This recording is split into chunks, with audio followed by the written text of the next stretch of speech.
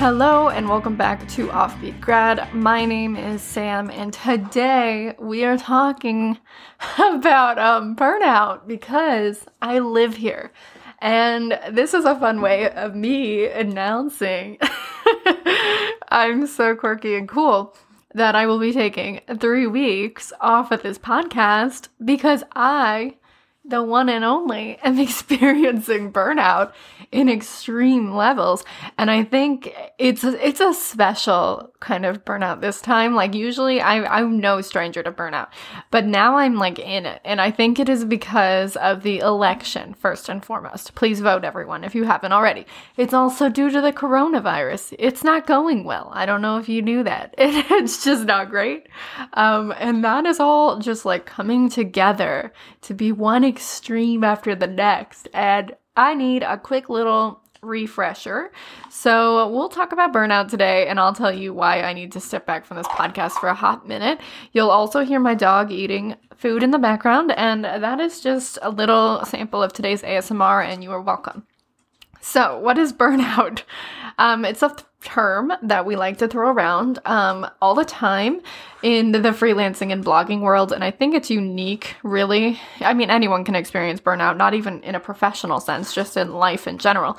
And students definitely experience burnout, but I think it's unique when you're working from home because you feel a lot of guilt about the burnout, and when you're a content creator or you freelance and you're sort of your own boss, and that is honestly such a privilege to be in charge of your own schedule that I feel like there's a lot of guilt that comes along with it because you feel like, oh, I set my own hours. Oh, I choose what clients I want to work with. So like, I don't deserve to have the same experience with burnout because unlike a student or someone who works a traditional office job, you don't have that same structure where someone else is sort of forcing you, quote unquote. Obviously, you're not really being forced to do certain things or certain tasks, and you have a lot more freedom. So therefore, you don't deserve to feel burnout. That's at least how I feel about it, and I don't think I'm the only one. So that makes it really hard to like really recognize the early symptoms and take action because you feel sort of like not great and you feel like you shouldn't feel that way, and it just sort of invalidates the feelings and it just adds to the spiral of burnout. So what is burnout? It is chronic stress. That's a psychological definition, but what does that mean? It means you're likely to feel a state of detachment, so you're not really interested in anything. You're exhausted, that one's key for me, and you really struggle to feel like any sense of accomplishment, even if you are progressing, like in your personal or career. And it's basically, it can start very small and it eventually will lead to the inability to function on a professional or personal level at all. If you've had a breakdown, your girl knows. I've had a lot. And you don't want to get there. It's not fun. It's not cute. Nothing good happens after that. And sometimes a little bit of a breakdown is a useful tool to like bring change in your life, but it's not something you really want to like push yourself towards if you can avoid it. And that's key. So burnout doesn't happen overnight. It's not like you wake up one day and you're like, nope, we're done. No, it happens very gradually. And I think in the early stages, it's easy to just sort of push through it, but you really should do the opposite. So, because early intervention can really prevent it from reaching like the extreme states, and you can actually sort of like get back on track the sooner you actually take action. So that's what I'm trying to do now. So anyway, the earliest signs of burnout, what are they? These can look a little bit different for everyone, but in general, the earliest sign is lack of energy, and that's technically called chronic fatigue. So it basically means you're getting 8+ hours of sleep a night and you still feel like garbage. And if you consistently are experiencing lack of energy, this is one of the earliest signs that, one, you could have a deficiency, but two, you could be experiencing the early stages of burnout. So beware. Next is insomnia. This totally goes along with this. I have issues sleeping in good time, so I don't know that this is a good indicator for me, but for people who usually fall asleep without issue, if you're having trouble falling asleep or staying asleep 1 to 2 nights per week, this could also be a sign of burnout. And fun fact, it makes it worse.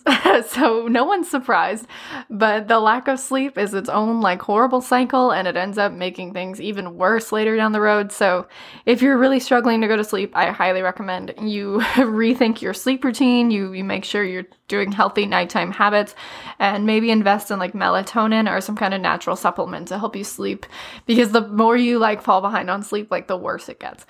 Next is forgetfulness, and this is the inability to remember things, usually on a short-term basis, not really like long-term memories. But if like a client tells you something yesterday, and then by this morning you're like sort of struggling to remember what that is, or you forget tasks, or you let things slide that you wouldn't usually, this is another sign of burnout. I personally struggle a lot with forgetfulness. That's why I try to be really diligent with keeping notes and setting reminders, because I know that as soon as like I start to get overwhelmed, I really start to forget things that are bad. It's not good. It's no fun. You don't want to feel like you're falling behind, and it just sort of stresses you out even more. So if you are starting to notice signs of being really tired all the time and being forgetful, like this is an issue. And along with this is impaired concentration. So this could mean a lack of focus, or eventually it will get to the point where you can't work at all. And I know I've reached this blockade where I've reached a point with certain clients where I can't work anymore. And it is a really scary point to get to, because obviously you need to work to make money, and I'm not like, I don't have a trust fund, so I need to keep working or I can't eat, and I like eating. So stopping it before you get here is important, but it will start much more basic than that. Just with like a lack of focus, you're really struggling to get into your tasks, like even if you follow the same routine, and that could even lead to real physical symptoms. So this is, for me, not always the case. It could lead to headaches, chest pain, heart palpitations, shortness of breath. You could even get dizzy. I personally do get stress headaches, but I'm pretty good at treating them, and I get headaches pretty easily. I'm prone to migraines, so I don't think this one really relates to me. But if you are noticing like a sudden onset of these symptoms, like first of all, go to a doctor. But second of all, like it could be a sign of something that's happening like in your brain versus your body. And this also ties into like an increased sickness, I guess. So your immune system actually gets weaker. It's affected by stress. You're more likely to fall sick with like a cold or a virus or the flu, which you know is not a good thing right now during the coronavirus. And I try not to let that like really get in my way, but I do know that I'm prone more to like colds when I'm feeling overwhelmed. And I do think it's because you're just so stressed and your body can only do so much, and you're just like pushing it to the brink, and it can't fight off like these illnesses because you're just not doing well. So you might feel less hungry. You might struggle with increased apathy, which is a really big issue for me. Is just like the lack of interest in everything. And I understand being a little bit not interested in things you're working on. That is a natural thing. Sometimes you're not always going to love everything you're doing, like for your career. But at the same time, when that starts bleeding over into your personal life, you start to isolate. You don't really enjoy the things you used to enjoy. That to me is a surefire sign that my depression is flaring up. And you don't have to suffer from like chronic depression to feel depression and anxiety symptoms during a burnout episode. So even if you don't have a history of these problems, you could experience a lot of the same symptoms, and you could also experience a lot of anger. So if you're actually lashing out at people in your work life and your personal life that you normally don't have issues with, I know that I usually will lash out to my friends, my significant other, and I know in my head when it's happening that it is not rational and that they don't really deserve like the way I'm treating them, but at the same time I'm just angry, and it's so much easier to lash out at them than to like coworkers. So that's usually how my anger will reflect itself, and that's not cute. So we try to not do that. But last but not least, one of the last signs of a burnout episode is a sense of looming dread. So this is sort of hard right now because I don't know about you, but I feel a sense of looming dread just in general about the state of the world. And it's hard to tell which one is related to whom, but I do feel a sense of dread about my work life, which is unusual. And I feel I'm like taking on new challenges, and I feel like I'm going to fail at them all. And I'm just like dreading working every day. And that's not a feeling I like to have. So that's how I know I'm going through it personally. You probably won't have every single one of these things. If you did, it would be really alarming. But you probably do relate to some of them if you have experienced burnout before. So that's something to keep in mind. So last but not least, let's talk about what you can do. So first and foremost, psychologists say you need to do the rule of 3 before you do anything else. And those 3 rules are sleep, eat, and drink. So what that means is you need to meet your basic needs. Like you can't heal in any way, shape, or form if you're not meeting these basic needs. So for me, that means scheduling actual time to eat my lunch and to have snacks throughout the day and to drink something that isn't just coffee. Lord knows I need help with that. And then most importantly, making sure you're getting enough sleep at night. And that might mean sleeping in the morning, which obviously isn't possible for every job. But for me, it is. Right now, I've been letting myself basically delay work till 10 a.m., which is pretty late for me. But it's been necessary because I'm losing my mind. And that has helped me a lot, just sort of make sure that my basic needs are being met. And then beyond this, once you feel like, oh, okay, I think I'm not going to die, you can start to focus on exercising and getting outside. So I don't mean you need to go to the gym, but I do mean you should try to get outside, maybe go on a walk, go on a run, do a very basic exercise routine. I've really gotten into like dance routines for fitness, and I'm not a dancer. Like it's not for me, but I have a lot of fun doing it, and that makes me look forward to moving my body, which is hard for me.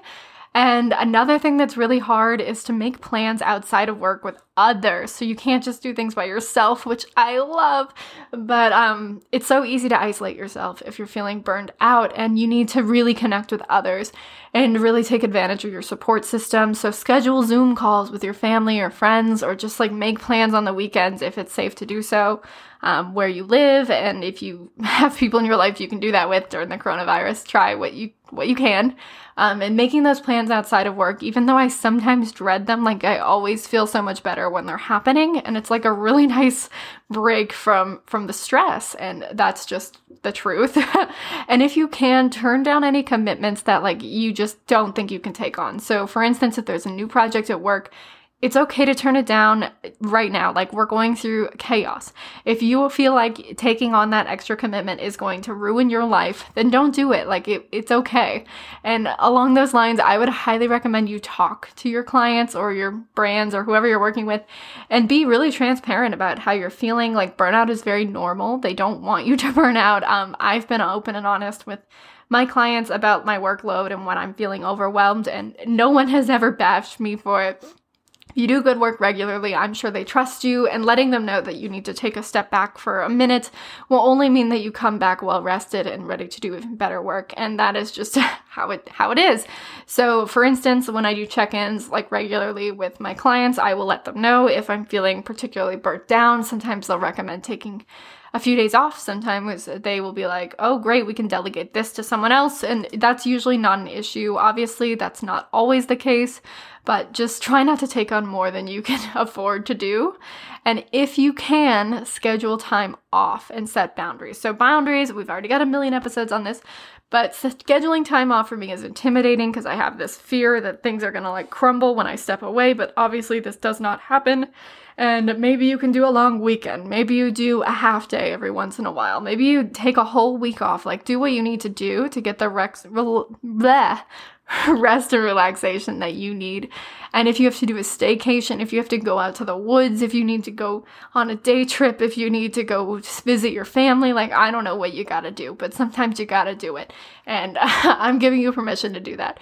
So I know that dealing with burnout is really, really hard. It's something that can make you feel guilty and like you're making things up, but it is real life and it's okay, and you're gonna get through it. And along these lines, I'm taking a very short hiatus from this podcast because I need to step back. This is one of the commitments that I can turn down.